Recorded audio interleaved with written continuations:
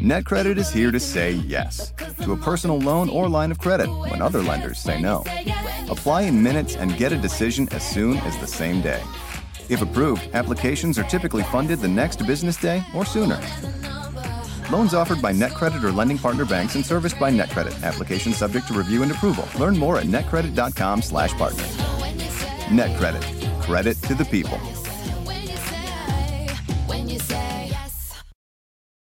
The longest field goal ever attempted is 76 yards. The longest field goal ever missed? Also 76 yards. Why bring this up? Because knowing your limits matters, both when you're kicking a field goal and when you gamble. Betting more than you're comfortable with is like trying a 70-yard field goal. It probably won't go well.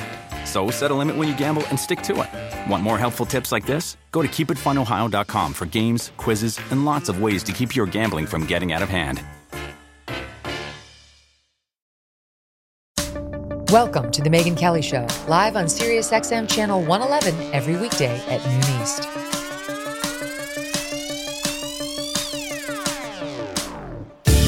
Hey everyone, I'm Megyn Kelly. Welcome to The Megyn Kelly Show. Sometimes there are interviews that are so shocking even we can't believe it. And one happened on CNN yesterday. Unbelievable stuff. Christiane Amanpour has apparently been hired by the Palestinians to make sure that every piece of, quote, journalism she puts out has their spin on it. That's presumably how she got the interview with the Queen of Jordan, Queen Rania, who I have met before. They celebrate her over here in America because she's incredibly beautiful, and we want to believe that she's pro-Western, and this is somebody we could work with on policies, she and her husband. It's a no. Okay, she's been long admired by so many people here who don't apparently tune in for her real thoughts on things like dead Israelis. She's known for her beauty, her Western fashion sense, and she is absolutely gorgeous on the outside. On the inside, she showed a different story. She unloaded in this interview, revealing what she really thinks about Israel, Gaza, and those of us outside the Middle East, through her friends in the West in there, just for good measure. It started with a fairly simple question from Amanpour, who asked her, as an Arab, as a Palestinian, as a human being, a mother, how she's feeling ever since October 7th. Now, even the Palestinians' most ardent supporters have learned that they need to spend, like 3 lines on how they feel terrible about what happened to the Israelis. That would be a good place to start. The innocent lives lost in Israel, and then maybe you pivot to the innocent lives lost in Gaza. That's not exactly what happened. Just can't believe the images that we're seeing every single day coming out of Gaza. We are just shocked and disappointed by the world's reaction to this catastrophe that is unfolding. When October 7th happened, the world immediately and unequivocally stood by Israel. But what we're seeing the last couple of weeks, we're seeing silence in the world.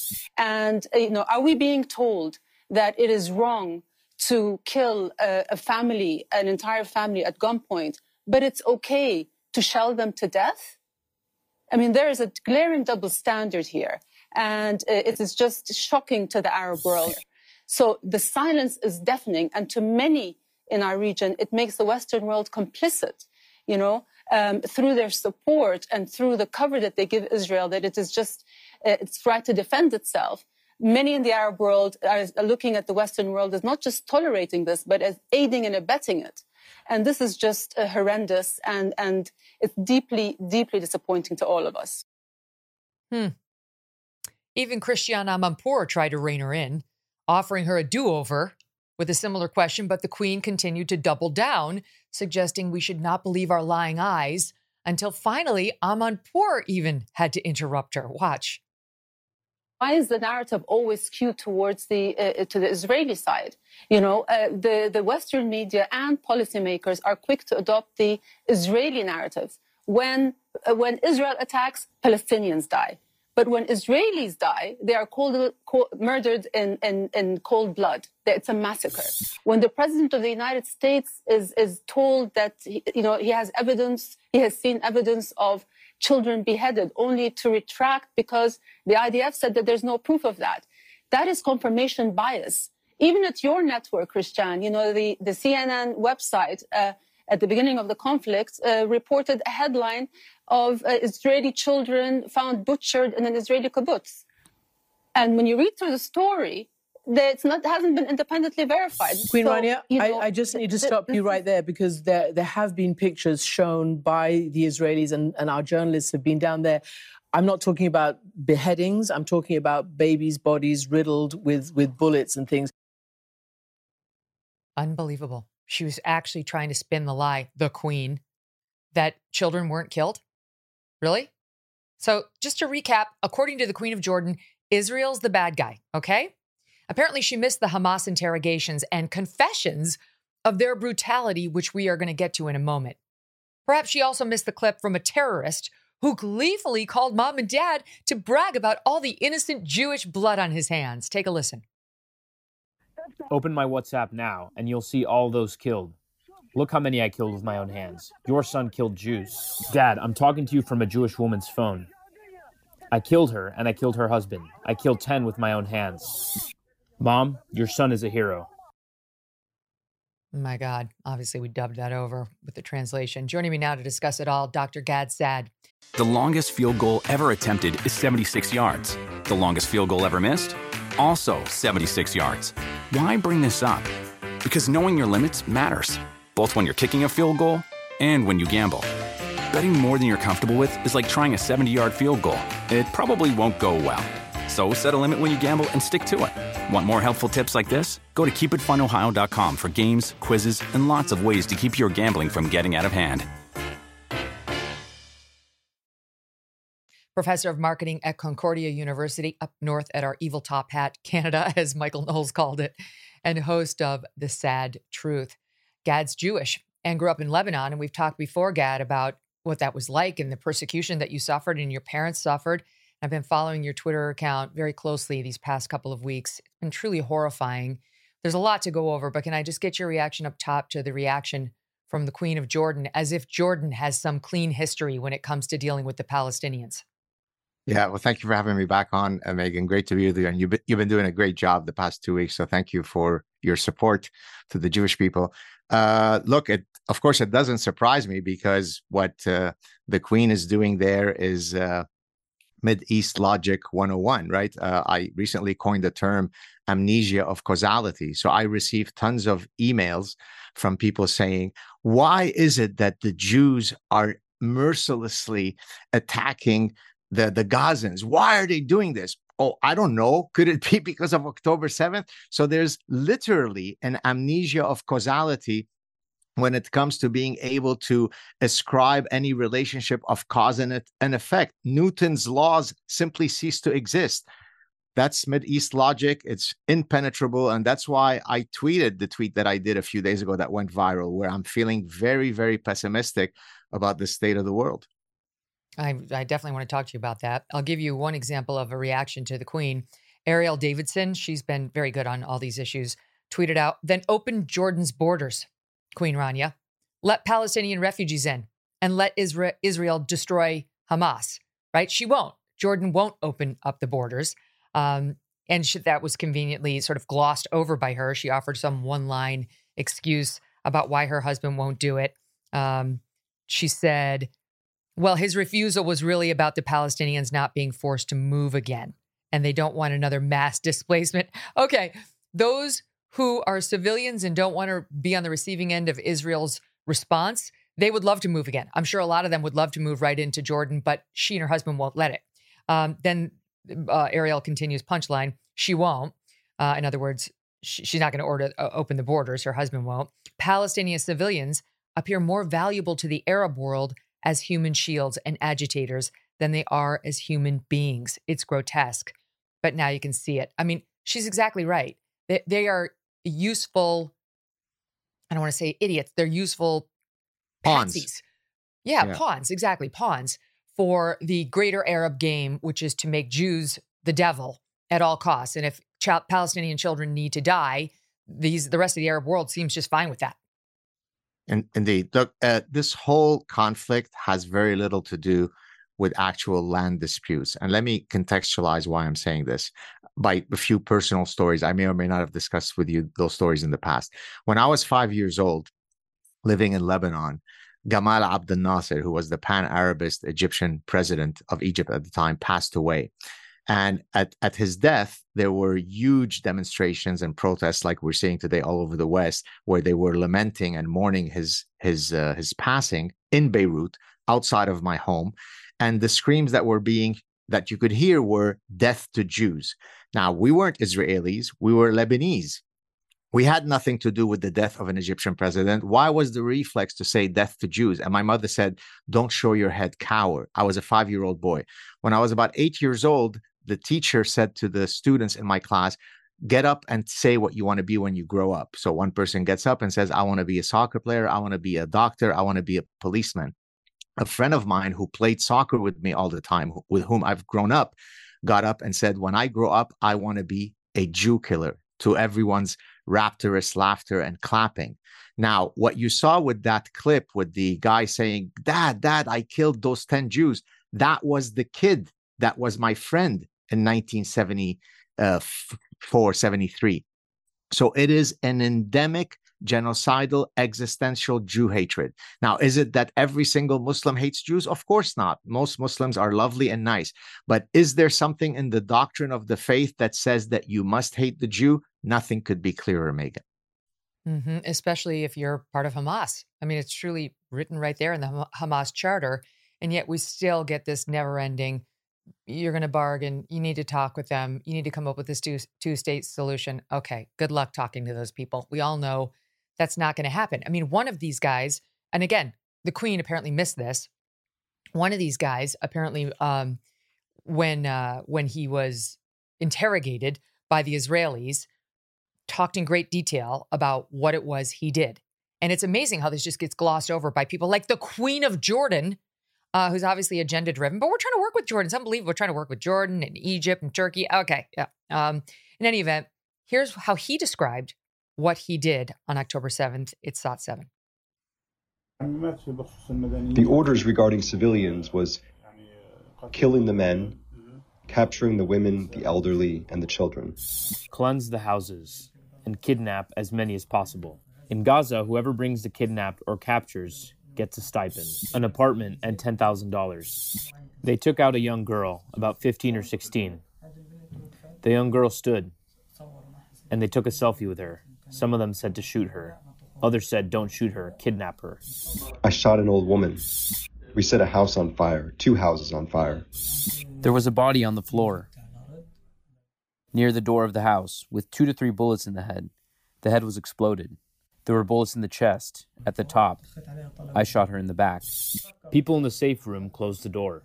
They said to people inside, open and get out. They were scared and didn't want to get out. Somebody set a piece of fabric on fire and said, we'll choke them with smoke. The battalion commander says, kill, stomp on their heads, chop off their legs. Hamas became ISIS. ISIS burns, beheads, and butchers. Hamas became ISIS. It's things a person doesn't do. Beheading people, having sex with dead bodies, meaning the body of a dead young woman. And things like that happened? Yes. Meanwhile, Gad, what we got from Queen Rania was, we condemn the killing of any civilian, Palestinian or Israeli. That's Jordan's ethical and moral position, and it's also the position of Islam. Islam condemns the killing of civilians, and then again goes back to how wrong Israel is here. I mean, Islam may condemn the killing of innocent civilians, but the Muslim Brotherhood didn't get the memo, the Islamists didn't get the memo, and Hamas definitely did not get the memo. Well, we can debate, by the way, whether in the doctrines of Islam it condemns it. That's for another discussion. But I'm surprised that the Queen didn't say that all of the Hamas guys were actually Mossad agents and it was all a Zionist plot, because that's usually the response that I get whenever I share evidence. And that's why, and I know we're going to talk about it later, but that's one of the reasons why I felt very pessimistic a few days ago when I put out the tweet, because, you know, part of being a human being is to at least being committed to some sense of shared meaning, right? That most people will enter any particular issue with some kind of intellectual honesty, right? But there is no amount of evidence that I can offer some interlocutors whereby they say, yeah, okay, I concede, right? So here are some of the responses I've gotten on social media. October 7th never happened. It's an entire Zionist Jew plot. Okay, it did happen, but it wasn't much. Okay, it did happen fully, but it's a perfectly justifiable retaliation for 75 years of mystery. So at no point is there any conceding of the fact that this was a horrifying act, period. And then we could talk about geopolitical issues. Now, let me compare that to how I responded when I saw 1,500 young Muslim men being led to the shores of the Euphrates River by ISIS and being put summarily bullets in their head. I was angry. I was enraged. My calculus was one that transcends my religious heritage. I was angry that 1,500 young men were being killed. I didn't link it to any geopolitical issues. It ended there. If only the Queen had that kind of courtesy towards the Jews.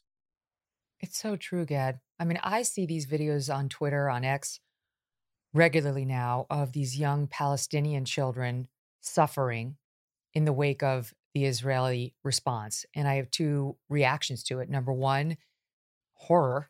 And it's, you recoil at the sight of these children suffering. And number two, I quickly have to wonder whether it's real, because Hamas regularly puts out fake propaganda in order to bolster its side. I'm not saying children haven't died and aren't suffering there, but I don't trust anything coming from them and their propaganda masters. But I do put the suffering of the children that I do know is happening on Hamas. That's where I put it. It's on Hamas. What did they think was going to happen? And especially, where is Queen Rania? And she's just she's the face of today's discussion, but there are so many who feel as she does, who have been denying and downplaying on the fact that Hamas uses children as human shields. They make sure that they are in civilian centers when Israel is going to respond. Israel does what it can, everything it can, to make sure civilians aren't in harm's way. And yet the condemnations take none of that into account. None. Because what? It's agenda driven, because it's really about the evil Israel, the evil Jews. Indeed. I mean, look, think of it this way. On October 7th, a terrible reality occurred. So at that point, you would think if there ever was an event that might galvanize global support for the Jews, that would be the event, right? 1,400 plus people were murdered, raped, butchered, decapitated. We can debate about the exact numbers. But yet what has happened since that day? It has galvanized Jew hatred. That's why I became pessimistic, because there is no cause and effect relationship. You would think most decent people, notwithstanding that they may have different positions on the geopolitics of Israel versus Palestine, could take the individual event of October 7th and say, no, that's beyond the pale. As a human being, I'm going to condemn it. Period. Nothing else stated. Well, in the past 2 weeks, we've only seen a growing rise of Jew hatred. I didn't go just tell you a quick personal story, because oftentimes these situations are best felt when someone shares their personal anecdotes. Last Friday, I had a departmental meeting, Megan, at my university. I didn't go to it because of security reasons. On Saturday, I had an open house that I had to attend. I didn't go to it for security reasons. Now, in the 21st century, should a Canadian professor feel very tepid about going to do his job as a professor? That's what we're now dealing with in the West. Because the messaging now has shifted, not so much in America, though we've seen these college students and so on, but around the world, it's shifted almost immediately to global condemnation of Israel. Case in point, the UN Secretary General yesterday, in a shocking statement that caused a backlash immediately from the Israeli representatives. And the UN can't stand Israel. It's never been able to stand Israel. The Human Rights Council is a joke. Syria is on it. It's like, what more do we need to say? And so the UN Secretary General gets out there, Antonio Guterres, and says the following. Nothing can justify the deliberate killing, injuring, and kidnapping of civilians or the launching of rockets against civilian targets. All hostages must be treated humanely and released immediately and without conditions. It is important to also recognize the attacks by Hamas did not happen in a vacuum. The Palestinian people have been subjected to 56 years of suffocating occupation. They have seen their land steadily devoured by settlements and plagued by violence, their economy stifled, their people displaced, and their homes demolished. Their hopes for a political solution to their plight have been vanishing. But the grievances of the Palestinian people cannot justify the appalling attacks by Hamas, and those appalling attacks cannot justify the collective punishment of the Palestinian people. Collective punishment, which is a war crime, that we continue to hear leveled against Israel as it mounts its response, doing everything within its power to not punish civilians, as we just discussed. For the record, the Israeli UN ambassador responded to what we just saw as follows. When you say those terrible words that these heinous attacks did not happen in a vacuum, you are tolerating terrorism. Secretary General must resign, because from now on, every day that he is here in this building, unless he apologizes immediately, today we called him to apologize, there's no justification to the existence of this building. So, Gad, the thing, I'm not that into UN politics. We know what the UN's about at this point, but I am interested in what you were saying, that you as a Jewish man in Canada are feeling unsafe right now. We've heard it from a lot of our Jewish friends here in America. And when you get a message from somebody with his title, because the UN Secretary General is a title that many people would listen to and might respect if they hadn't done their deep dive, it's not helpful, right? He's basically saying it's Israel's fault. If you look at his full remarks, it's the fault of the Jews, and the Jews really need to stop retaliating because it's going to make them more morally culpable than the Palestinians. Yeah, so a couple of things to say. Number one, I announced a game a few days ago. I called it 6 Degrees of Jew. So I list any calamity, and in 6 or fewer causal steps, you have to link it to the Jew.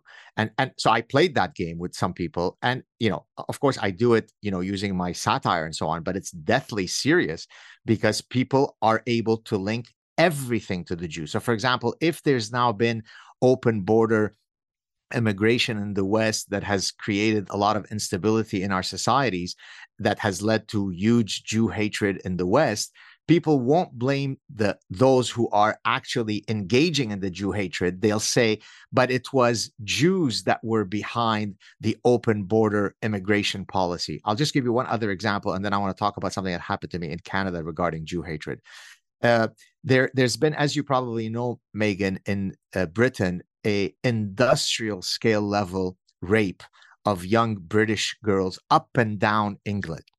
And 99% of the ones who were engaging in these noble acts of undocumented lovemaking were of one particular faith, right? So when I shared that, and I just said, I used the Socratic method. I said, what is common to all those people?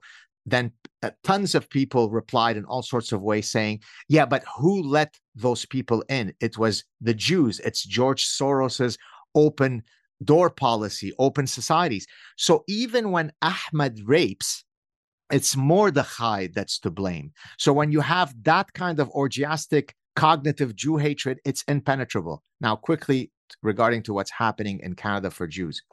I'll begin with a story that happened to me in Lebanon because it's really relevant to the story. When my family and I escaped Lebanon and we were on that flight out of Lebanon, when we left the Lebanese airspace, the pilot announced that we were now out of Lebanese airspace. My mother took out a pendant with a Star of David, put it around my neck and said, now you can wear this. Be proud of who you are and not hide your identity. Now, let's fast forward to several days ago. My wife calls me from the phone. I'm sitting at a cafe. She says, okay, we're outside to pick you up. She had gone to pick up our son from a soccer match. As soon as I got into the car, he's 11 years old. He said, Daddy, if you were where I was today playing soccer and you had a Magen David on, you'd be dead. So boy, have we come full circle. I escaped Lebanon, and my mother put the Star of David around me. And my son, 45 years later, tells me, you would be dead if you're wearing a Magen David in Montreal, Canada. That's where we're at, Megan. Terrifying. A friend of mine was just telling me yesterday, she has a young boy who's, I think, 12. And he, of course, has heard about what's happening. And he said, well, what are we going to do if the people who hate Jewish people come to our house? This is a Jewish family, obviously. And she said, oh, they're not going to, honey. You don't have to worry about that. That's not happening here. And he was like, but what if they do? The Israelis didn't think that they were going to come into their houses like that. What if they do come here? Like, what's our plan? It was feeling very unsteady about, the risks, as you point out, like here in the West, in the United States, in Canada, because if you just turn on the TV for 2 minutes, you're going to see thousands of protesters in favor of Hamas and the Palestinians. And you are not going to see thousands of protesters in favor of Israel or American or Canadian Jews. That's not happening. This sort of the counter movement, even though the majorities are supportive of Israel and what it's defending itself against. I do want to talk about your take on this, Gad, because last time you were on, we were talking about your book on happiness. You are a happy warrior. I've called you that before. One of the great things about you is you always find the humor in the darkness. And even today, you've made a joke that made me laugh. But overall, your tone is scaring me. Because I know you're not a dark, pessimistic person by nature. So here's a couple of things you tweeted out. I'll shorten one of them for time. You acknowledge, I'm a very optimistic person. I'm a fighter for Western values and liberties.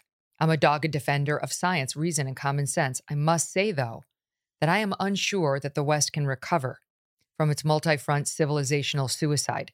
It will be a long and ultimately bloody demise, and the West will be the first society in recorded history to fully self-implode due to its parasitic ideological rapture.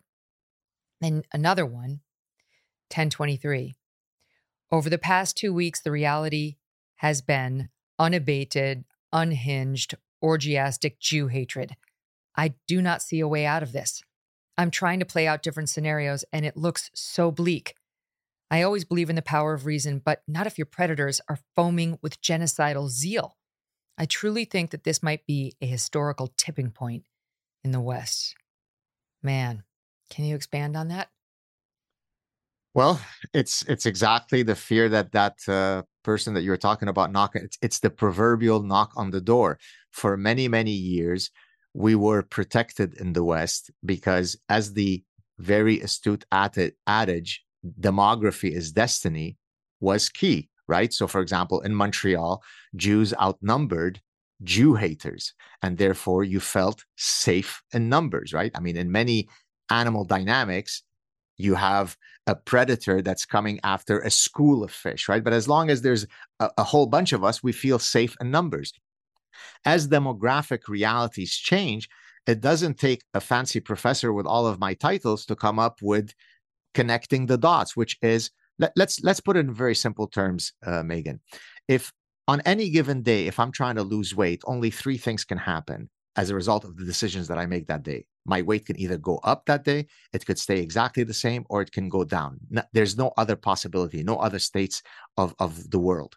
Well, let's apply that to, say, open immigration, where you let in people who have complete cultural values that are antithetical to yours. So let's suppose you let in millions of people into your society, where in their society, based on non-partisan and oftentimes woke surveys, there is 95 to 99% of sampled people who exhibit hatred towards the Jew. So now you let in 100,000 or 1 million or 10 million. Only 3 things can happen in the host society. It either increases Jew hatred, it doesn't alter the level of Jew hatred, or it decreases Jew hatred. So now everybody is contacting me, including some of my super progressive, smart, liberal Jewish friends, saying, oh my God, we should have listened to you. You were right. Well, but yes, you should have listened to me, because it doesn't take a rocket scientist to recognize that if you're going to let in people who don't share your moral compass, your cultural values, you're going to have trouble. That's not an indictment to every single person of that culture, but cultures have values. Some of them are congruent with ours, others are not. So the quicker we get out of our parasitic ideological rapture, the quicker we can intervene and try to fix the problems. I'm afraid, though, that the West is going la la la. We can't do that because that would be bigoted. Mm. On the subject of, cultural takeover and of the sexual assaults happening in places like England and France from these new arrivals, I referenced this the other week. And last Friday we had on Ayaan Hirsi Ali. Her book, Prey, Prey, does a great job of documenting in particular what's happening in France, but you can expand it. It's not just France, and it's not just sexual assault and rape of women. The cultural capture and changes that are happening overseas and here domestically are right before our eyes, if only we would open them. There was some polling done October 18th through 19th, so post the attack on the Israelis by Harvard. It's a Harvard Caps Harris poll. I've got to go through some of these numbers with you because they bolster your point. But they're still alarming, Gad. They're still alarming. So they polled a bunch of different people, 2,100 registered voters, and they give you numbers of overall, but they also zero in on 18 to 24-year-olds. And this group is deeply problematic. This is not like, oh, I used to be pro-choice, but now I'm pro-life, after I saw the ultrasound. No, this is something entirely different. Do you think the recent attack on Israel was a terrorist attack or not? 36% of 18 to 24-year-olds, so more than a third of them say, no, that was not a terrorist attack. In general, in this conflict, do you side more with Israel or Hamas? 48% side with Hamas, 52% Israel. It's basically half of 18 to 24-year-olds side with Hamas. The questioners did not even say the Palestinians. They used Hamas. And this group said, yep, we're with them. Do you think the Hamas killing of 1,200 Israeli civilians can be justified by the grievances of Palestinians or not justified? And the majority said it can be justified. 51% said it can be justified by the grievance. 51%. So a majority showed that, yeah, they thought it was justified. More think it is than think it was not. I could keep going. The numbers are incredibly alarming. Overall, the numbers are still good. They're not perfect. They're not amazing, but they're still in like the 86% of overall think it was a terrorist attack. 83% of overall think that terrorists did kill Jews. Hamas did kill them, and that it is a true story. But I mean, the amount of bias, failure to understand what the news is reporting and whether it's accurate it's truly dangerous, Gad. Yeah, therein lies the darkness of the tone of that tweet that you kindly read, right?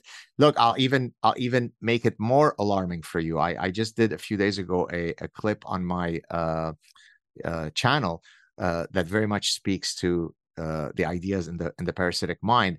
Anna Epstein, a university student at Boston University, was caught. Oh, do you want me to hold off? Yeah, yes. I'll play it and then you react to it. So sure. She's a Jewish person. We actually originally ran this clip believing, because it was originally posted with a label, that it was from NYU. It wasn't. It was from Boston University. Exactly. And we saw women pulling down the posters of the hostages and then scurry off. What we didn't see was the epilogue to that exchange, which involved this woman who was also there and helping them, named Anna Epstein. This was posted later, Boston University. She's confronted by the iPhone recorder person about what she's doing, and Gad has thoughts. Here's the clip. People are killing innocent civilians. They killed friends of ours, families, people here are affected directly, and you guys are denying it, taking them out, spreading hate, encouraging anti-Semitism. Dude, you literally know I'm Jewish. You have no right to tell people that their beliefs are wrong or that it's not a belief. No, condemning fucking Hamas is not a belief. You don't have to believe to think that raping someone is wrong. Why are you filming? Because... What's your point? What? To show where all of the hate is coming from in this campus. Look, you are reading into propaganda. Sure. Yeah. Tell me. You're supporting occupation. An illegal occupation that's been happening for 75 years. It's about Hamas and the atrocities and all of the war crimes they're committing. It's not about anything else. You not condemning terrorists? That shit is wrong. What do you make of it? So let me tell you the story of the suicidal cricket. This is exactly what lies behind the framework in the parasitic mind. So there's a cricket that abhors water, but when it is parasitized by a hairworm, the hairworm needs the cricket to jump into the water in order to complete its reproductive cycle. Even though by jumping into the water, the cricket is committing suicide, because its brain has been parasitized by this hairworm, and then it's willing to be a zombie and kill itself in the interest of the hairworm. That's now called the Anna Epstein strategy. Anna Epstein is a Jewish woman. If Anna Epstein had had the misfortune of being in one of those kibbutz, she would have been raped, sodomized, burned, and then killed. So then she wakes up on a given day, I don't know what day that was filmed, at Boston University, and says, here's a great idea to show the street cred of how progressive I am. I stand amongst my Hamas brethren. That's what a parasitic mind is. That's why I wrote the tweet that I did, Megan, because it now seems impenetrable. Here stands before you the most optimistic, happy guy in the world, and everywhere I turn, I see darkness. I see it too. There's another cricket by the name of Noah Schaefer. He was seen, turns out he's a magician. You're supposed to be in the business of making people happy, smile, feel good. From Brooklyn, one of the most liberal places on the earth. It wasn't always thus. And there's a video of him posted by Stop Anti-Semitism on X of Noah and his wife, who's a city social worker. Her name is Kelly, tearing down the posters. We'll play it. So they're tearing down the posters because they don't want any Israeli children found. There's Noah and his wife. And they start laughing at the Jewish woman who confronted them, more concerned about themselves. We don't consent to you recording us. Well, we don't consent to you ripping down the posters of the Israeli hostages. You sick. Okay. Turns out Noah is Jewish. He works for his father. Not exactly sure what they do. Some company called Human Factors, the UX company. In any event, his dad has suspended him and wants us to know his son is not an anti-Semite, but he wants to give him the chance to reflect about his Jewish family history and to make amends. So the Anna Epsteins of the world are not alone, Gad. There's a bunch of them, including, as you know, and I've seen you call attention to too, the damn gays for groomers. They're out there too, right? Or not gays for groomers. We like gays for groomers. Gays for Palestine, which are just insane. Or as I call them, the geese for foie gras. Right? The geese are forcefully fed, right? And so, or the chickens for Kentucky Fried Chicken. It's insane, right? I mean, think about it. If your identity, when you present yourself to the world, is your queer identity, more power to you. That's great. And now you have a model of two possible societies that you could defend. You could defend super queer friendly Tel Aviv. It's one of the most queer friendly places on earth. I mean, short of San Francisco, New York, Montreal, Tel Aviv is right up there amongst the most queer friendly places. Or you have Gaza, where they have a very, very effective conversion, a gravity-based conversion program that you can undertake. And so who do they side with? They side with Gaza. That's what a cricket that's parasitized does. Yes, and to clear up what I said, Gays Against Groomers is one of the best X accounts there is. We love Gays Against Groomers, not Gays for Groomers. I don't know what that is. But Gays for Palestine is a very, very confused group. And on Monday night in New York City, we saw, I guess, an offshoot, Queers for Palestine march through the city yelling, "Fuck Israel."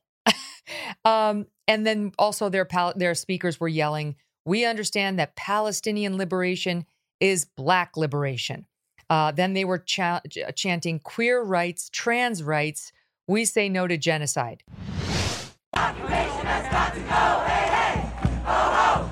The occupation has got to go. Queer rights, trans rights. We say no to genocide. Queer rights, trans rights. We say no to genocide. Number one, that doesn't rhyme, so I object to it. Number two, it makes absolutely no sense on any level. Queer rights, trans rights, we say no to genocide. Where? In Gaza? Gays for Gaza, ceasefire now was another one. Queers for liberated Palestine. These people know nothing, Gad. They know You missed one. Nothing. You missed one. You missed climate justice for Palestine with our mutual mentor Greta Thunberg, right? I mean, when I think of Hamas and Gaza, I think of green marketing. I think of, living, coexisting with Mother Earth. I mean, that's what a parasitic mind is, right? But it shows you that it's just posturing. It's a bunch of imbeciles who have romanticized the idea of the dynamics of oppressor and oppressed. The Palestinians are always oppressed by definition. The evil Jews are always the oppressors. Let's look at those dynamics. Roughly 99.6% of the land surrounding Israel is Islamic. 0.4% is Israel, roughly the size of New Jersey. Let's put it another way. For every Jew in the world, there's 125 Muslims. So it's a 1 to 125. There are 57 countries that are part of the Organization of Islamic Cooperation. Each of those countries one day had 0% Islam in it. And then magically, most of those countries became 100% Islamic. How did that happen? Through magic? So that's the problem, is that I can't even get to your brain to show you the evidence. You're so parasitized that you are impenetrable to reason. And hence why I put out that tweet. Mm-hmm. I mean, you really look at the Anna Epsteins of the world and you think she's sitting there thinking, they'll save me. They won't take me because I'm going to show them the tape of how I supported pulling down. I mean, of course it's absurd, but just for not for nothing, Anna, there were plenty of Jews living on these kibbutzes who were going to the border, getting sick Gazan children and driving them to hospitals so they could be treated, dialysis and other treatment that they needed. They were letting Gazans across the border to work in their kibbutzes and help and earn a living because they really were hopeful for peace. Many of them are raped and dead now. So good luck on your future hand across the aisle approach. Gad Saad stays with us, thankfully, because we got a lot more to go over. Stand by.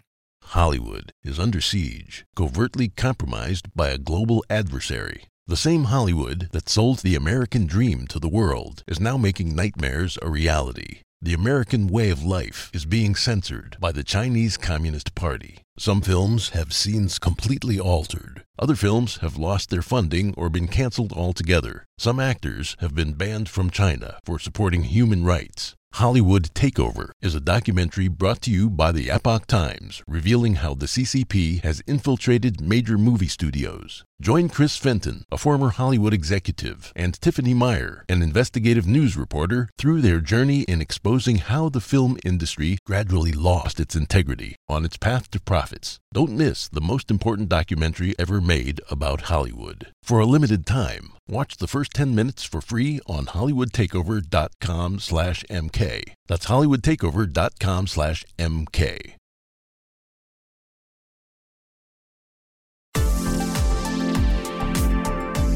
Before we leave the subject of gays for Palestine, got to spend a minute on Megan Rapinoe. Megan Rapinoe, who has said absolutely nothing about the massacre of 1,400 to 1,500 Israelis, has now posted something asking for money for Gaza. This is where her focus went. She's married to, in a gay marriage no less, an Israeli American with Jewish heritage, but her sympathies lay with Gaza.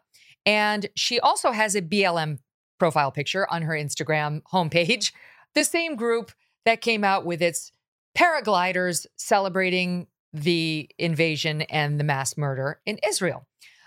This is somebody who has got sponsorship deals with Subway, Samsung, Victoria's Secret, Google, Visa, Hulu, Body Armor, and other major companies. And apparently we'll get away with all of this because what she's really focused on is not those pesky dead Israelis. She's just going to skim right over this because as a gay, she sees where the real human rights violators are. Yeah. Rapinoe, it's as if she wakes up in the morning and says, whatever issue that is up for debate, she chooses to always be grotesquely and maximally on the wrong side of every single possible issue. And the only way that I could explain this is that she's just a malignant, parasitized narcissist, right? Like there's no sense of honor or shame in her. And therefore she spews the nonsense that you just referred to. She's unbelievable, right? No sense of gratitude. So true. It's unreal. Yeah. It's you look at her. Gad, here's a woman who's made millions off of her soccer career, thanks to all of us. And when she's leaving the game, does she reach back and say, "I'm going to watch out for the girls coming up behind me who are powerless in terms of their voices"? No, she says, "Men, you're welcome to play against women in our sport as long as you declare yourself female. You're in." And screw anybody who says that this is a problem. Then here, she's married to an American Israeli, and an Israeli American who she just says, "You know what? Forget that problem. I really want to raise money for the suffering children in Gaza." How about the suffering families in Israel right now? Even a thought for them? No. In fact, if you have any doubt, look at my BLM sticker. I'm so over this woman. You're right. She is a malignant narcissist, and she never should be given those endorsements. All of those companies should cancel them. Okay, I want to spend one more minute on London because we were talking about what's happened there with, mass immigration that's not controlled and no assimilation. It's happening here. It's happened in Paris. It's happening across the globe. There was this woman who was used by ITV, one of the big broadcasters over there. You know the story. They used her to comment on, wait for it, the rise in Islamophobia post-October 7th. That's where the real issue is. And she went off claiming that she had been called a terrorist by strangers on the street. I doubt it. And only after it aired did ITV finally realize, because it took about 2 seconds of Googling this woman's name for people on the street saying, that's BS. That is not what you find in London, a bunch of Islamophobia, to figure out that this woman, well, you could argue she has some sympathies for the Hamas terrorists, like in this video, which was available to them, but they apparently chose not to see. Nothing will ever be able to take back this moment of triumph, this moment of resistance, this moment of surprise, this moment of humiliation on behalf of the Zionist entity. Nothing ever. That was right after October 7th. And then they booked her to speak on ITV about Islamophobia. Been called a terrorist. I've been asked to go back home. I've had people in their cars making threatening gestures. For people like Latifa Abu Chakra, a British Palestinian living in London, just going about her daily business doesn't feel safe.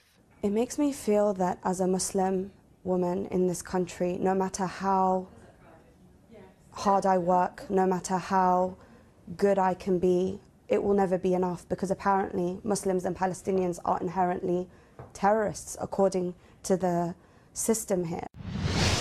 I was going to say, if only Alfred Kinsey, who studied human sexuality, had access to her, because the face that she was signaling to the world is exactly the face of what a multiple orgasm on a woman looks like. She was orgasmic in her glee, right?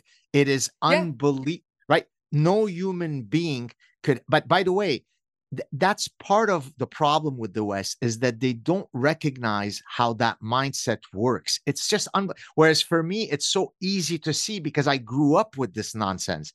So there you have it. That's what an orgasm looks like. She loved every second of the mass murder of children, as long as they were Israeli and Jewish. And I mean, now ITV has been forced to respond, and their statement is, we are investigating concerns that were raised about one contributor. Okay, good luck on your investigation. It's kind of over, ITV. You don't need to investigate. Once you see that clip, you're good. It's time to move on. Well, all you need to do is say you're sorry and then never book her again, and maybe be slightly more skeptical about claims of Islamophobia in the immediate aftermath of a terrible attack on Jews. That's the story. They don't get it because they too have been paresthetized. Is that the right way? Paresthetized. Parasitized. Okay, I think I got it. I like the cricket. That works for me too. They're not the only ones, of course. The news coverage has been absolutely dreadful throughout this thing, Gad. I mean, we've seen example after example of it.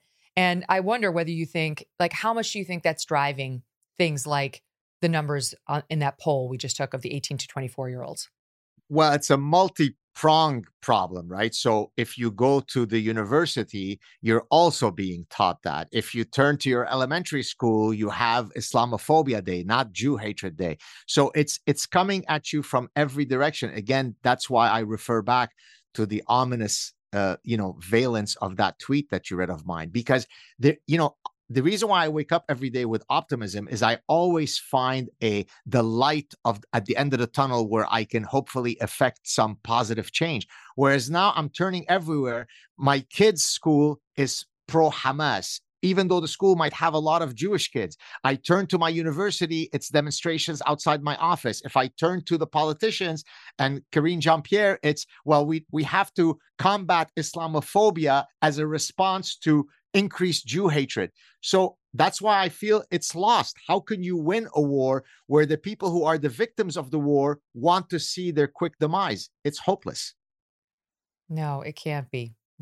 It can't be. We have to find a way. We have to find a way to get through to them. There are some promising signs, which we'll talk about. Stand by. More with Gad right after this.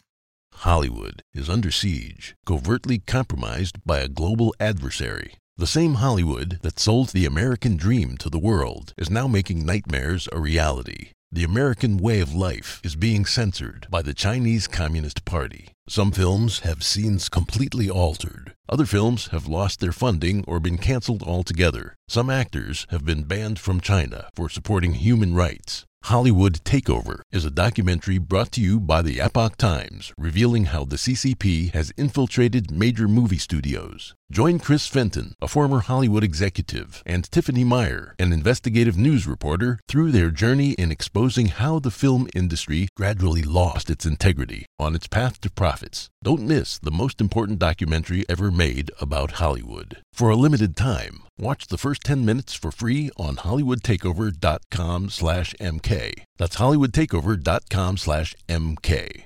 Sometimes it takes a different approach to help you unlock your true potential. With Capella University's game-changing FlexPath learning format, you gain relevant skills you can apply to your career right away. Earn your degree from an accredited university and be confident in the quality of your education. Imagine your future differently at capella.edu. Capella University is accredited by the Higher Learning Commission. Learn more at capella.edu/accreditation. On the subject of the media, there was a report by NPR in Boston. They used a professor from Northwestern University, specifically their Qatar branch. Didn't realize we had that, but we do. Professor at Northwestern University in Qatar, Professor Khalid Haroub. And again, this aired on Boston's NPR, and they decided to get his thoughts on this whole conflict, only to later find out that this person too, just like the other lady we just showed you from ITV in London, has got a bit of a problematic past in commenting on Israel and Palestine. And even in the wake of this attack on October 17th, said the following in an interview with, quote, The Print. Listen to Saad 12. The main story that kind of dominated the media, global media, first Western media, it was led by Western media, and it became the narrative. Hamas beheaded 40 babies, Hamas raped women, Hamas killed civilians. Yeah, unfortunately, the rest of us, they will take the cue from that narrative. Now, after 2-3 days, there was no proof whatsoever. And yet the damage has been done. And everywhere until today, as I follow, people still buying the stories of babies and women raping and all of that. Now, based on this, my question to everyone, what are the evidence? The source of this is Israel. I have doubts. Yes, I am not defending, not apologizing, but I am being careful and say there is a need for more examination to say what is happening exactly. We need to see things. So this guy, Northwestern professor, doesn't believe it happened. Doesn't believe in the atrocities that happened in Israel. Gets put on NPR. Then he gets put on CNN. CNN has no problem with his past comments. Just Google the guy. It's so obvious. You got to be careful. CNN puts him on too. And now Northwestern comes out and says, oh, you know what? This should not be interpreted as the university's official stance. But we firmly support academic freedom and freedom of expression. It's the same playbook we've seen time and time again. All these universities, which you've been speaking out about for years, have finally found their commitment to free speech as their professors come out to say there were no raped women, there are no dead children, where's the proof? And then go back to teaching our children. Since he's so much into media integrity, how does he feel about the Israel bombed the hospital? Because that seems to have been nullified as a false original story. They don't accept that. Rashida Tlaib doesn't accept that. Guys like this don't accept that. They still want an investigation. Yeah, they want probably by the UN. They want the UN guy. Sure, I'm sure how that's going to work out. It's just, but see that again, that's where my pessimism comes up. My optimism comes from the fact that I believe that most humans have the capacity to rise above tribalism and use their cognitive reasoning to come to truth. But now I'm seeing that it really is maybe too much of an optimistic position, because and I've tried to engage some of these people both privately and publicly, and once they are fully parasitized by their hatred to the Jew, it's impossible to connect with you, right? So, for example, they say, well, the Holocaust happened, but it was 30,000 people. It wasn't 6 million people. And so there's always some equivocation. You can't simply say, episode X was dreadful, period. So yes, maybe they killed some babies, but they didn't decapitate them. And if they decapitated them, it wasn't 40. So they always come up with the higher and it was post-mortem. And it was post-mortem. So, they had sex with them, but it was after the fact, not while she was alive. Honestly, that's that's what it's been reduced to. It's absolutely insane. So when you say you're worried about the future of the West, I mean, you put it more eloquently than I just did. I read the tweet. What do you mean exactly? Well, so let me analogize. You go see your doctor and God forbid he says you've got stage 4 cancer. So you first say, well, there is no such thing as cancer. And then you say, well, if there is cancer, it's the Jews who did it. And if there's a cure for cancer, probably the Jews are not going to share it. And here's what I'm going to do to intervene to deal with my cancer. I'm going to smoke 4 packs of cigarettes a day.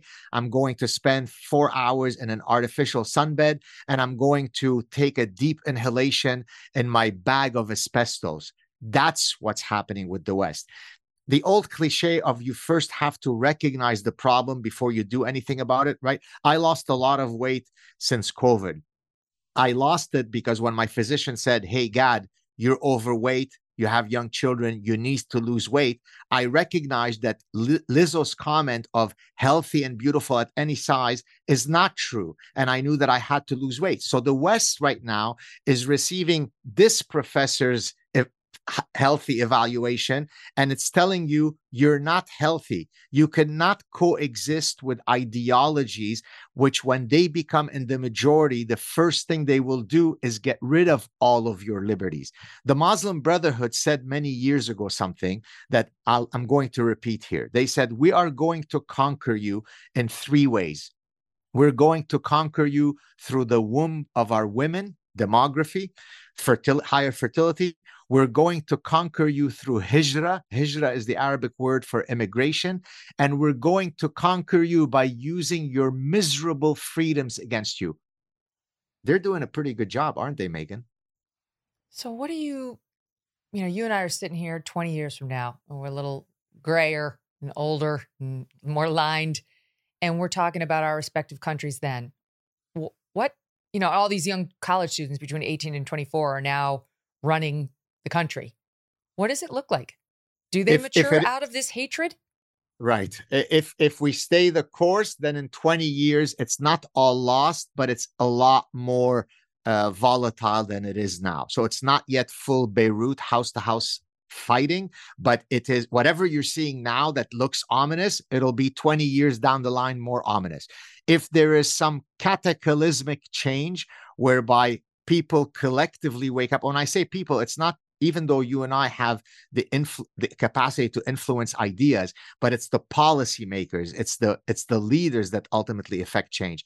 If we keep producing leaders like Joe Biden and Justin Trudeau, then I would quickly look for an Islamic name for your children. Oh, boy. Can I ask you about Canadian politics? Because there's this guy who went around the internet, and we all fell in love with him. Pierre, can you help me out? What's his last? How do you pronounce the last name? Poilievre. Poilievre. Okay, Pierre Poilievre. I don't know if people have seen this. I tweeted it out. I'm sure many people tweeted it out, X'd it, posted it, whatever. And he's this more conservative-leaning Canadian politician who was eating an apple as he was interviewed by an editor of the Times Chronicle about populism and politics. And he crushed this reporter so effortlessly. I'm going to show just a bit of the whole clip is well worth watching, but here is just a sample. You tap very strong ideological language quite frequently. Like what?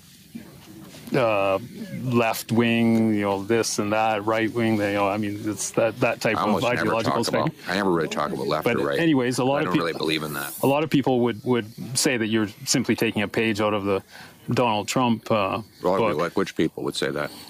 Well, I'm sure a great many Canadians, but... Like who? I don't know who, but... Well, you're the one who asked the question, so you must know somebody. Why should Canadians trust you with their vote, given, not just the sort of ideological inclination in terms of taking the page out of Donald Trump's book, but what are you also... talking about? What page? What page? Can you give me a page? Give me the page. It was a thing of beauty. I'm ready to vote for him.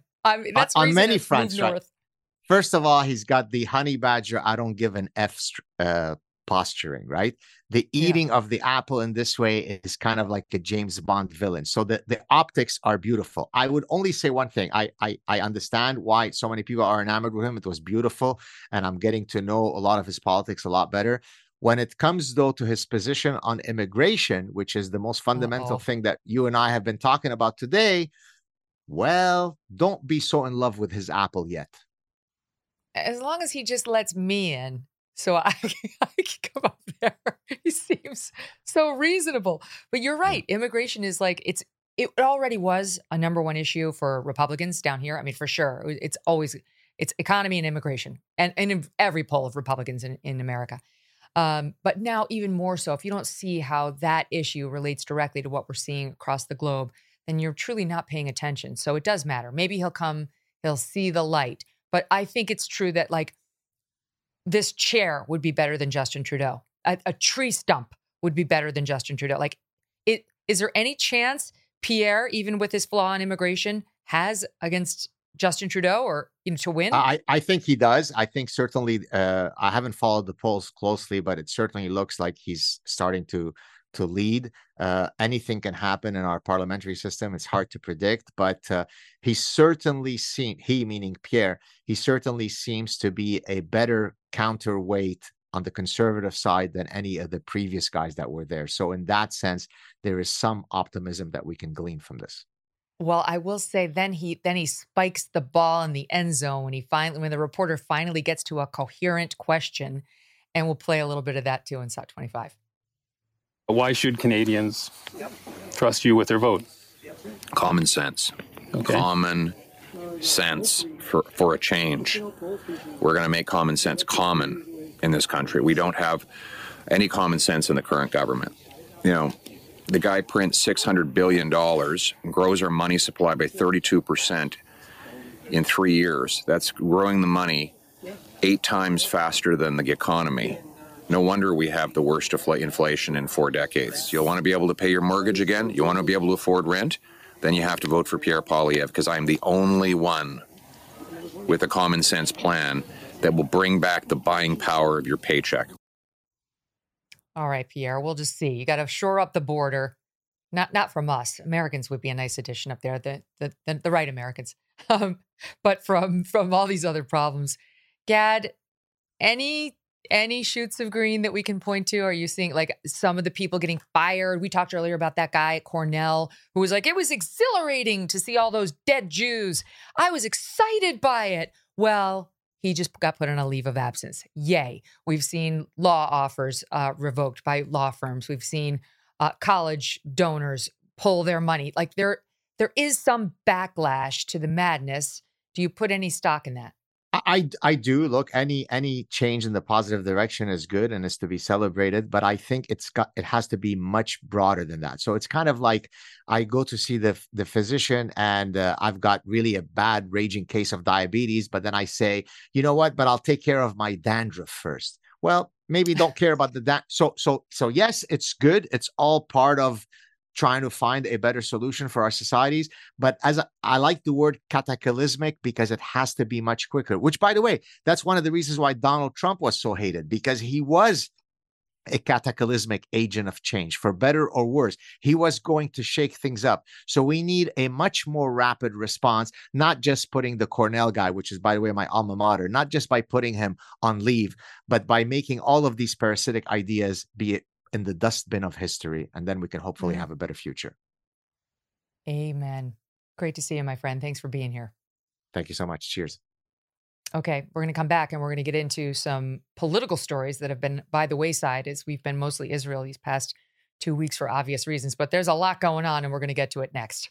Hollywood is under siege, covertly compromised by a global adversary. The same Hollywood that sold the American dream to the world is now making nightmares a reality. The American way of life is being censored by the Chinese Communist Party. Some films have scenes completely altered. Other films have lost their funding or been canceled altogether. Some actors have been banned from China for supporting human rights. Hollywood Takeover is a documentary brought to you by the Epoch Times, revealing how the CCP has infiltrated major movie studios. Join Chris Fenton, a former Hollywood executive, and Tiffany Meyer, an investigative news reporter, through their journey in exposing how the film industry gradually lost its integrity on its path to profits. Don't miss the most important documentary ever made about Hollywood. For a limited time, watch the first 10 minutes for free on HollywoodTakeover.com/MK. That's HollywoodTakeover.com/MK. NetCredit is here to say yes to a personal loan or line of credit when other lenders say no. Apply in minutes and get a decision as soon as the same day. Loans offered by NetCredit or lending partner banks and serviced by NetCredit. Application subject to review and approval. Learn more at netcredit.com/partners. NetCredit. Credit to the people. Florida governor and 2024 Republican candidate Ron DeSantis refusing to allow pro-Hamas student groups at any state university in Florida. This is an interesting way of going about this. We're going to talk about it. The chancellor for the state's university system disbanded two student groups with ties to the National Students for Justice in Palestine. That's the group at all these universities that's been cheering on Hamas. The national branch of this group produced a so-called toolkit for students, and that's been endorsed by the students in the Florida universities that are state-run, calling the Hamas terrorists, quote, the resistance, the October 7th attack, quote, a historic win, and saying they are, the students, quote, part of this movement, not just in solidarity with it. They say that explicitly, that they are actually part of it. So did he make the right move? Joining me now, Will Witt, editor-in-chief of the Florida Standard and author of the recently released book, Do Not Comply, and Evita Duffy-Alfonso. She's a writer for The Federalist. Will, Evita, thank you both so much for being here. So very different reactions to this. Mark Levin, who we love, tweeted out America's governor. Glenn Greenwald, who's very suspicious of government overreach at every turn, is sounding the alarm. You know, authoritarian undertones. It's not okay to clamp down as a government on this kind of free speech, even if you don't like it on a college campus. I will say, before I just toss it to you so you have some idea, that as I looked at it, my first instinct was overreach. When I don't like speech, I don't like the government getting involved. Too bad. Even if you can have the KKK out there. You know, it's like, that's America. But as I looked at it, there may be one wrinkle, and I'll get your take on it. There's a law that doesn't allow, it's a felony under Florida law to knowingly provide material support to a designated foreign terrorist organization. Hamas is a designated foreign terrorist organization. And so the question is, are they knowingly providing material support? I don't know what material qualifies as, but them coming out and specifically saying, we are part of the Hamas movement, not just in solidarity with it. We must act as part of the movement. And going on to talk about how they will sit in, they will disrupt, and it's all highly encouraged, could get DeSantis, in my view, closer to within the bounds of what's acceptable. That doesn't necessarily make it a good idea. That's where you guys come in. Well, as the Floridian, I'll start with you. Yeah, I think it's definitely a tough call. You just had actually one of the former Florida Supreme Court justices, who was actually the first Jewish woman to serve on the Florida Supreme Court, come out and also say that she was against this. I mean, you're looking back in history throughout America, looking at Berkeley and, people burning their draft cards and the armbands that were protesting against war. And, a lot of people didn't like these kind of things, but you had the right to say it. Now, look, we're talking about some of these students might say, hey, look, I'm pro-Hamas, I'm with Hamas now and doing this. But in my opinion, if you are still not expressing a direct threat of violence to somebody else, even if you have these ridiculous views, horrible views, I don't think that your speech should be censored. I think that if you have some organization on campus that's being funded by tax dollars that is then funneling money to a terrorist organization like Hamas, yeah, that should be disbanded. But to have any sort of, I would say, repercussions or expulsion or something like that of a student who is just a part of a group, I don't think that that is correct under the First Amendment. And to be honest, it seems like a little bit of an overreach on my part. I think we've overcorrected. And just to be clear, though, they're not being expelled, but their groups are being disbanded. Evita, what do you think? Right. Yeah, it's really tough for me. I think that the student groups are abhorrent. All of the reaction from these student groups has been ridiculous, ahistorical, and completely insensitive. I mean, they were coming out with pro-Palestine, pro-Hamas protests a day after the terrorist attack. But I hesitate to clamp down on these schools. I think what really we should be going after is the institution itself, right? Where are the students learning to act like this, right? Who is the one funneling the tax dollars from the school into the hands of these pro-Hamas student groups? It's the institution itself. And so I think really what we should be saying is let's defund all these schools, all of the schools that are getting these tax breaks on their multi-million-dollar endowments, funds for research, and we don't know where it's going. That's really going to make a real difference, because kids, if you tell them don't do something, they're going to do it anyways, right? If you say you can't have a student group part of the university, they're going to make one on their own outside of the university. I did this with this conservative paper that I started at Chicago, right? I knew that I wasn't going to get approved by the school. And so I started a paper with University of Chicago students, just not affiliated with the university. That's what's going to happen here. And it's not going to get to the root of the problem. I know. My instincts are let them speak, let them get out there, and let's see who's in the groups. I love what the employers are doing with hard no on coming into Apollo Global Management or Winston & Strawn Law Firm. Like, you can say whatever the hell you want, and I, as an employer, can do whatever the hell I want, because I cannot hire you because you have red hair. That's the law. The only thing I can't, that I can not use as a bar to your employment with me are things like race, age, gender, sexual orientation. But your position on supporting terrorists, fair game, effers, and you're not coming into my company. So go on out there, raise your hand, tell us what you stand for. Much rather learn about it now as opposed to when you're sitting in my cubicles next to all my Jewish employees who have to learn about your hate for them while you're sharing a lunch terminal.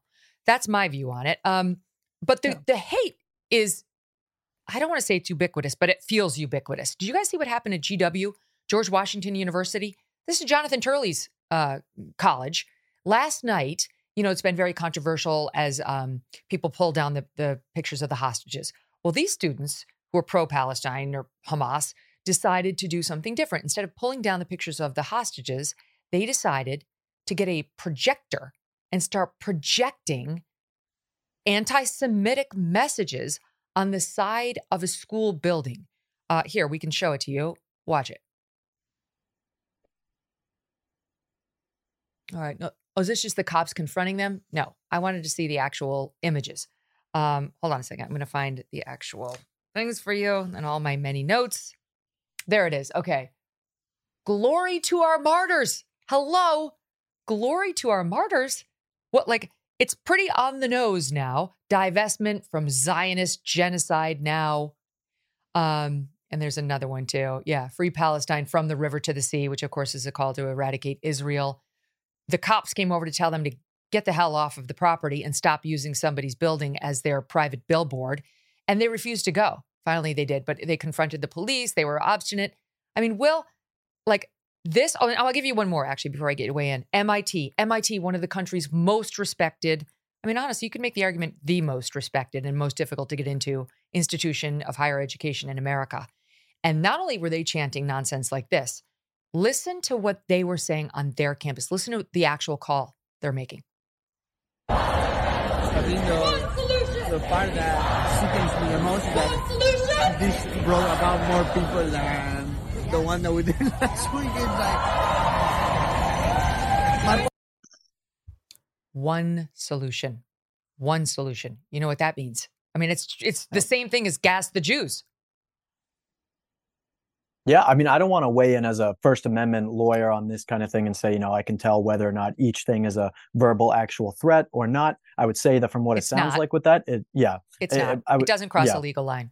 Right. So if it doesn't cross the legal line, I mean, it comes to a place where still, I think that you said it very well before when you're saying it's a free market of ideas. And if someone is going to be brave enough or quote unquote stupid enough to come out and say that this is what they really believe in and think that this is okay, an employer should be able to ban them or block them from getting any sort of career in a position of what they would actually like to do. I think that's definitely the case. But when it comes again to the free speech, here in Florida, there was a new law that got passed with Ron DeSantis and Rep. Randy Fine that got signed while they were in Israel. And it was called, they say, the strongest anti-Semitism bill in the history of the country. Now, I disagree with this bill. It essentially makes it so that if you vandalize something, it's like a public nuisances law. But if you vandalize something and it has some sort of hateful message with it, you could get a third-degree felony for it, for having a First Amendment. And to me, these kinds of things, I think that we are overcorrecting if we are coming after these people based on grounds of that you are not allowed to say what you believe. Because if we don't have people who are discussing the ideas and saying, being able to say one solution or something like this, how are people going to know that there is evil in this country and that we can battle against it? I think that these ideas have to be able to be said so that we can battle against them and find the best outcomes for our students. But right now, it's very difficult on what to do, I would say, for all of these people in these positions of power, because they don't want to step on toes and be looked at in the wrong way. Well, speaking of DeSantis, let's talk politics, because the polls have not gotten any better for any of the GOP candidates not named Trump. The Real Clear Politics average right now has Trump at 59. DeSantis remains in second at 13, Haley at 8.3, Ramaswamy down at 4.8. Haley's most recent poll numbers are a little higher, and she and DeSantis are tied in at least one recent poll. Pence, Christie, Scott, nothing to talk about.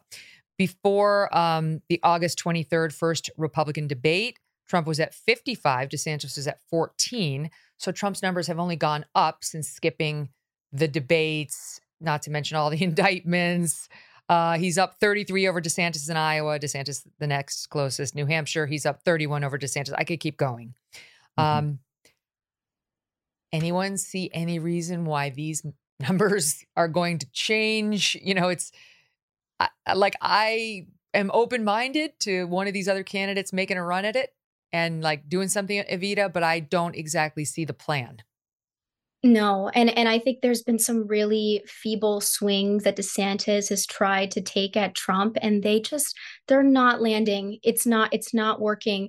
And I think to be honest, I think a lot of it has to do with the prosecution of Trump, this political persecution of him. I think people look at what's happening to him and they identify with it because Democrats have essentially criminalized half the country, and Trump is the symbol of all of that, right? The FBI has gone after traditional Catholics. They've gone after peaceful pro-lifers. Now they're going after President Trump. I think this gag order is even more abhorrent. It's been underreported because it sort of got lost in this horrific Israel-Palestine conflict news cycle. But to say that he cannot defend himself on the campaign trail against these 91, criminal charges that he has against him, I think is so ridiculous and reprehensible in the eyes of the American people that it's only going to get better for Trump and worse for the other Republican candidates. Will that play out in the general? Will that help him in the general? I don't know. That's a whole other topic. I know. I mean, DeSantis is doing what he can. He's not getting particularly aggressive against Trump, but he's kind of going to places he didn't go before. Case in point, he's accusing Trump of losing some spin off his fastball. He said something to me similar when I interviewed him, but he's getting a little bit more pointed with it. Here's Saad 29. And what Donald Trump does now, he is wedded to the teleprompter. He can't get off that teleprompter. Anytime he does, he says things like, don't vote. He's telling people not to vote. Like, we have all the votes we need. Really? Like, wait a minute. You lost the popular vote to Hillary Clinton in 2016. You don't have all the votes you need. And so I think that it's just shown this is a different Donald Trump than 2015 and 16. Lost the zip on his fastball, has a sense of entitlement, all this stuff, doesn't think he has to go through and earn it like other candidates. And I will say the Biden campaign, already presuming Trump is their opponent, put out this video trying to make the same point. Saad 28. Brian, it's all coming through Iran, and Obama he doesn't want to talk about it. He doesn't want to mention. He means Biden. He doesn't even mention them in his statements. It's all coming through Iran. Well, you mean President Biden? So I have a choice of electrocution or shock. You know what I'm going to take? Electrocution. I will take electrocution every single time. Do we agree? We have the worst education almost in the large world, the world that people know about. I don't know. Okay. I mean, those aren't, there's been like, I'll give you one. I found those lame. But he did confuse Hungary and Turkey in this soundbite, 27. Had a lot of the horrible things. The world is exploding. If you take a look, I mean, the whole world is exploding. I was very honored as a man, Viktor Orban. Did anyone ever hear of him? He's probably like one of the strongest leaders anywhere in the world. And he's the leader of, right? He's the leader of Turkey. Fronts on both Russia. Had a lot of the horrible. All right. So you get the picture. Well, this is his opponents, DeSantis and Biden, are trying to do to him what Biden does to himself every day he goes in front of a camera. Yeah. Yeah, I mean, to think that any of what Trump just did is as bad as Joe Biden is, of course, laughable. Everyone makes mistakes when they're speaking. I probably made a mistake speaking in one of the first questions that you asked me. These things happen. It's just the nature of the game. I'm 27, but feeling like going on 87. It feels like sometimes, but these things happen all the time. But I will say that I do think that DeSantis is correct that this is not the same Donald Trump as 2015, as 2016 that people came to know and love. Donald Trump is also rising in the polls, in my opinion, because the American people don't necessarily want someone who is going to always talk about policy and the things that really are going down in the nitty gritty. They want someone who is likable. They want someone who is a celebrity. They want someone who is this martyr type of person. Now, granted, Donald Trump is all of those things. He is the most famous person in the entire world. Literally, there's no one more famous than him. Of course, people are going to see him and be drawn to him and attracted to him and like this type of personality and bravado. DeSantis just doesn't have that same type of personality that Donald Trump has. And there's no amount of going to 99 counties in Iowa or visiting New Hampshire and touring with the governor there to get over that. And that's just the case. But I think that if the American people said, listen, this country is in a state of turmoil, we need to care more about policy and the things that are actually happening and someone who can really get things done, I think they would look to potentially another candidate, because as of now, Trump doesn't seem like the candidate to get things done and has just become someone who is getting persecuted by the government and these other institutions, which is of course wrong, but not someone who I feel like at this point is going to be the one to fix America's decline as I see it. Speaking of decline, Joe Biden, there are a lot of other worse examples of Evita, but he went out to an event. It was at the White House. It was on Bidenomics, which is not working. He's getting crushed in the polls on his economy. Crushed. They should run from this term, but I guess they're just doubling down. He went and, well, you'll see what happened. He walks to the podium. Good afternoon, folks. I'm not introducing me. Mark is. I forgot Mark. I went straight to the podium. I apologize. No problem. Poor Mark. Good afternoon. That's awkward, Mark. It's every day we get something else like this from him. No, and there's a place for people who are in mental decline, and it is not the White House. I don't know how this is they hard. call it assisted living. It's getting ridiculous at this point. But part of my reservation with even talking about all of these gaffes, and they're bad, right? And they make us as Americans look weak. They make our country look weak, and they make us feel insecure in the leadership of our country. But Biden is not just some bumbling idiot, right? This is a man who is implicated in one of the most serious criminal schemes in American political history, right? The Biden crime family is so serious. And right now he wants to send even more, in the midst of this Israel-Palestine conflict, he wants to give even more money to Ukraine. And we have to wonder, why is that? That's a really weird thing that he wants to give even more money to Ukraine when we have our own problems at home and this conflict now in the Middle East. And this conflict in Ukraine has no end in sight. We're honestly instigating it. Why is he doing that? If not that he is compromised by foreign nationals in that country and in Iran and in China and in other places across the world. This is so serious. And so he's a bumbling idiot. Yes, he's obviously in mental decline, but he's also super dangerous. I mean, there are plenty of Republicans who want to give more money to Iran or more money to Ukraine who aren't compromised. But the evidence of the Biden corruption when it comes to Ukraine is pretty extensive. Go ahead, Will. Yeah, I was going to say, I actually personally disagree on some of these aspects. I think that we as Republicans, you go and watch Fox News or Newsmax or any of these conservative TV shows, and all we do is focus on Joe Biden. Joe Biden this, Joe Biden sucks that. It's not what young people are talking about. It's not what young people are thinking. I just finished a month-long book tour on the road, and most of the events were college campuses. And I talked to these young people who are Democrats or on the left or these Marxists. They don't like Joe Biden either and think that he's also a bumbling idiot and has no idea what's going on. I think that we focus too much on Joe Biden and don't focus enough on the ideas of leftism and consumerism and all these other things that are infecting the people of this country and bringing it to decline. If we think that it's just Joe Biden, if we get Joe Biden out of office, all our problems are going to be fixed. It's a facade. It's something that we've made up because we don't want to look in the mirror and solve the problems of our lives in this country ourselves. I think we are taking responsibility off of what we should really be doing and trying to put it on Joe Biden instead of looking at ourselves. We are focusing too much on him. What are the young people talking about? Well, the young people are talking about, that their friend is becoming trans. I mean, they did this survey at Harvard, or it was either Harvard or Stanford. I'm testing my memory, but it was that 50% of the students at Harvard or Stanford, can't remember, are LGBTQ.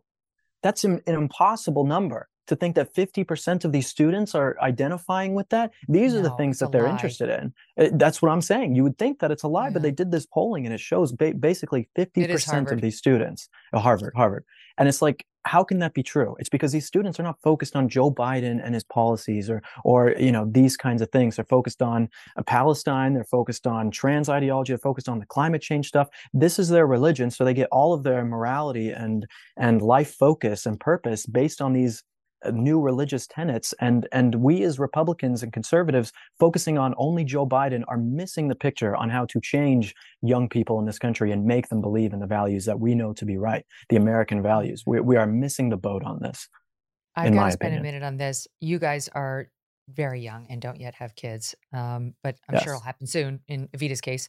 I don't know about you. Are you married, Will? I don't know your personal status. No, I am not. No. Okay. Very eligible bachelor here, but when you have kids, you'll eventually get to the point that I just got to, and I've talked to other guests and our viewers have written about this, where I have a 14-year-old, a 12-year-old, and a 10-year-old.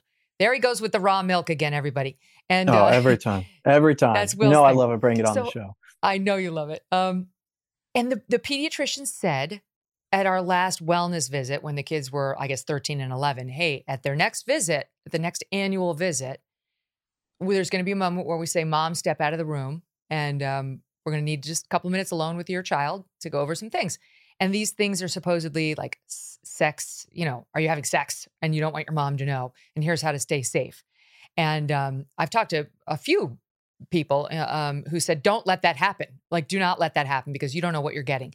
Because virtually all of these pediatricians have been captured by the American Academy of Pediatrics. And they just held a conference. It's actually ongoing, right? It ended yesterday, October 20th through 24th. And at this conference, you guys, which was in DC, they presented slides, to your point, Will, of the gender obsession, slides of a gender presentation by this woman, Dr. Ilana Scherer, Scherer. And Dr. Scherer shared too much. I object to everything she shared as completely made up and offensive. One of the slides she presented on discussing gender and sexuality in the primary care office. Okay, this is in the primary care office. So when the person's coming for the wellness visit. Gender diverse youth. What do you call your parts? Renaming the feminine parts. The new words for feminine body parts include your innie, that's supposed to be a vagina, obviously, front hole, dick or dicklet, forgive me for a clitoris, dicklet, fuck you, Dr. Scherer. T-penises, don't even know what that is. Chesticles for your breasts. I am so offended by this nonsense. Over on the masculine parts, we're renaming those to your outie, your junk, strapless, or your bits. This is disgusting. And here's the addendum. I know, I share your face, Evita. Then they say how to ask teens about sex. They want your pediatrician to look at your kid and say, how would you describe your sexuality? Allow them to self-label or no label. Allow flexibility. Don't assume that LGBTQ identified youth are having sex or that they are only having sex with certain genders, with an exclamation point. Tell me a little about how you have explored sex and intimacy, and then all sorts of admonitions about how we're supposed to be staying open-minded to third genders and so on. This woman, you won't be surprised to hear, was educated at the University of Pennsylvania School of Medicine, right? They've been all over the news these past 2 weeks. Pro-Hamas, donors pulling their funds. This is insane. This is absolute madness, Evita. No, it is complete madness. I remember when I was younger, probably elementary school, middle school, and the pediatrician would ask to take me out of the room or to ask my mom to leave the room so that they could talk to me alone. And of course, it was probably going to be about safe sex, like you mentioned, Megan, but my mom always said no. And now she especially says no because I have 8 younger siblings. Many of them are still in elementary school, middle school, high school age. And she says, absolutely not. Why do we want adults talking to our kids about things that are completely inappropriate that we do not, as parents, would not want them to be discussing or thinking about? Because when you introduce these ideas to young kids, suddenly they start to actually get confused. What you're doing is not being, caring or empathetic toward these kids. You're actually confusing them in their sexuality. You're muddling the waters. You're making things difficult for them. I also think that this is so concerning that it's coming from real medical doctors and medical association, from scientists even. This is the most anti-scientific ideology that has ever emerged out of cultural Marxism. Radical gender ideology is culturally Marxist at its heart. It is anti-science, and it is destroying the bodies of young boys and girls for the rest of their lives. It's so dangerous, and I am like you, Megan. I'm extremely offended and angry that young parents unknowingly are having their children subjected to it by malicious doctors, pediatricians, likewise. Yeah, it's bad enough, Will, that you have to worry about teachers doing this stuff to them while they're sitting there trying to learn history, or they're supposed to be learning English. Now you're taking another mandated pediatrician visit, which we all have to do if we want to get them into school the next year. And they're telling you to get out so they can talk about dicklets and chesticles. I mean, it's insane. I know. I mean, I'm laughing when you're saying chesticles because obviously this is so ridiculous. And anyone who uses something like this should be laughed out of any sort of academic institution. But the fact that we are even having discussions about this shows how unserious science has become in this country, how unserious our political discussions have become in this country. What should be happening right now is not us calling out the left for their hypocrisy and these kind of things, because that never works. It never shows that, it never actually does anything to change what it is. We need to have strong Republican and leadership around this country, not just Republican, but people with a backbone, come and say these types of things are not going to be allowed to happen anymore. Scientific terms exist for a reason, so you can discern or discern and ascertain what the actual truth about someone's medical condition is, or the type of gender or sex this person is. This is why these terms exist, to muddy all these waters and say chesticles and dicklets. I mean, you're undermining what hundreds of years of scientific research has done for human anatomy and humans in general. It really is like they're changing us. This is it toward the transhumanism movement. Oh, yeah. I had Jennifer Billick on my show recently, and she was saying this whole thing, it's funded by very well-funded and deep-pocketed millionaires and billionaires like the Pritzkers who are making money off of all this nonsense. And it's all a step towards transhumanism, where there's no such thing as female or male anymore, nor necessarily just humans anymore. Everything is robotic and controlled and can be built in a lab. It really does feel like something pushed by the Antichrist. It's very dark. Okay, just letting you know, breaking news. Representative Mike Johnson, Republican of Louisiana, has got 202 votes now for Speaker. He needs 217. It's looking not so bad for him. He might actually get it. I couldn't care less. I don't care. I'm done. Whatever. So I guess he'll get it. Nobody's ever heard of him. Good luck. I'm going to do something more important, and that's Britney Spears. Literally, this is more important than the Speaker in my mind. I'm so over what's happening, the drama in the Republican House. Britney Spears comes out with this memoir, The Woman in Me. And I think there are actually a lot of life lessons in this thing. A lot of life lessons for people thinking about putting their child anywhere near the entertainment industry. And frankly, it's a manual on how not to raise your children. She reveals she lost her virginity when she was 14 years old. She was drinking with her mother starting in the 8th grade.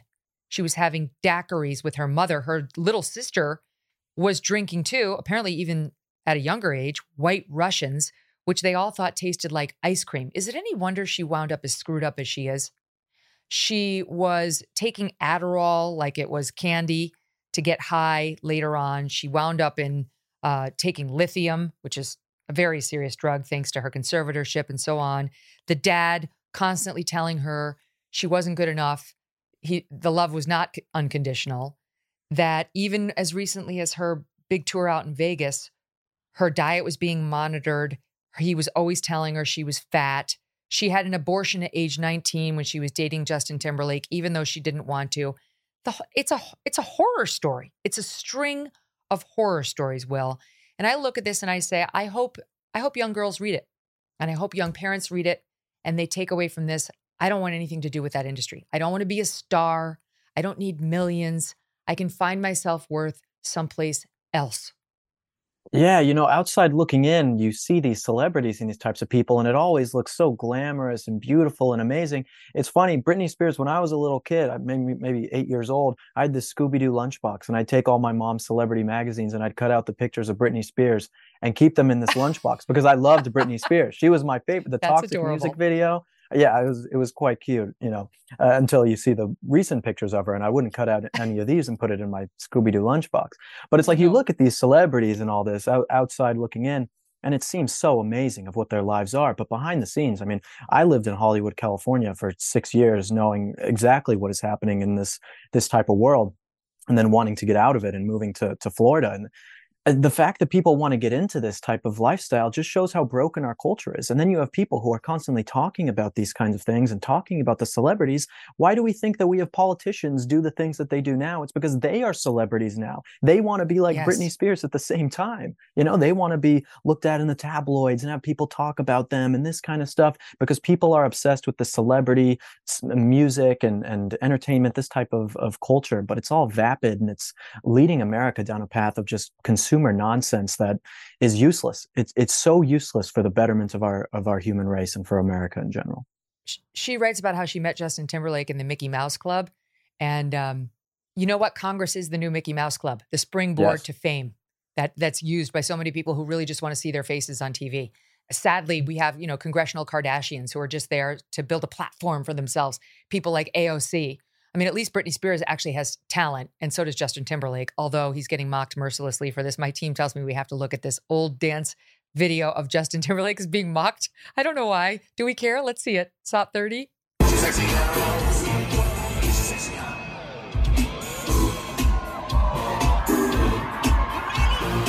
All right. I'm just going to say, Evita, if Doug could dance like that, I would be so happy. I'm not willing to mock this. I think we're being too hard on him. The point is, chasing after fame is a vapid, unfulfilling game. It is.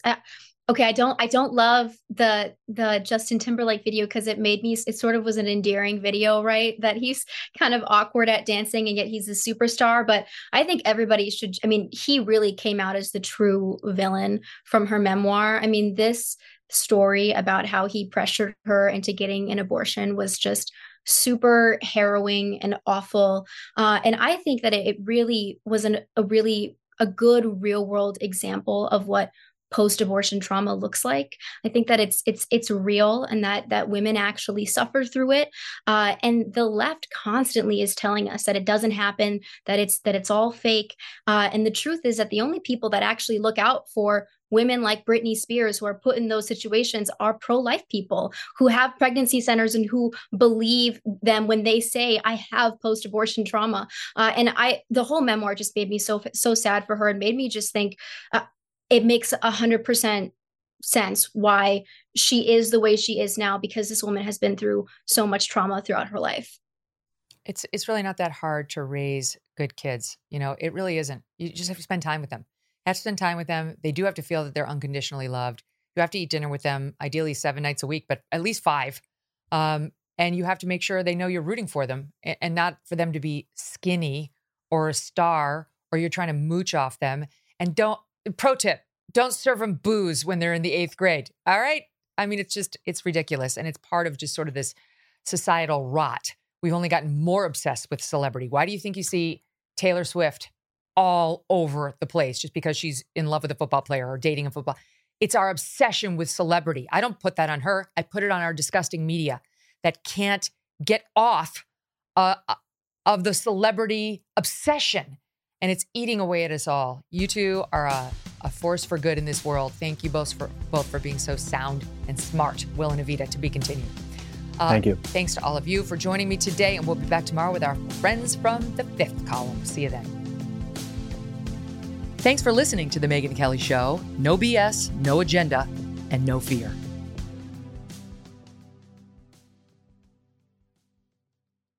Sometimes it takes a different approach to help you unlock your true potential. With Capella University's game-changing FlexPath learning format, you gain relevant skills you can apply to your career right away. Earn your degree from an accredited university and be confident in the quality of your education. Imagine your future differently at capella.edu. Capella University is accredited by the Higher Learning Commission. Learn more at capella.edu/accreditation. Here you are, BPMs high, sweat dripping, body moving, tongue panting. You're working hard, real hard, and you're thirsty. You need vitamins, nutrients for peak performance and energy. And your plants do too. Aw, just look at the little guy. Water-soluble plant food from Miracle Grow is full of essential nutrients. Just a little scoop into your watering can and boom, instant feeding and bigger, more beautiful plants. It's kind of like a sports drink for your plants. You may have to suffer from heat, but your plants do not.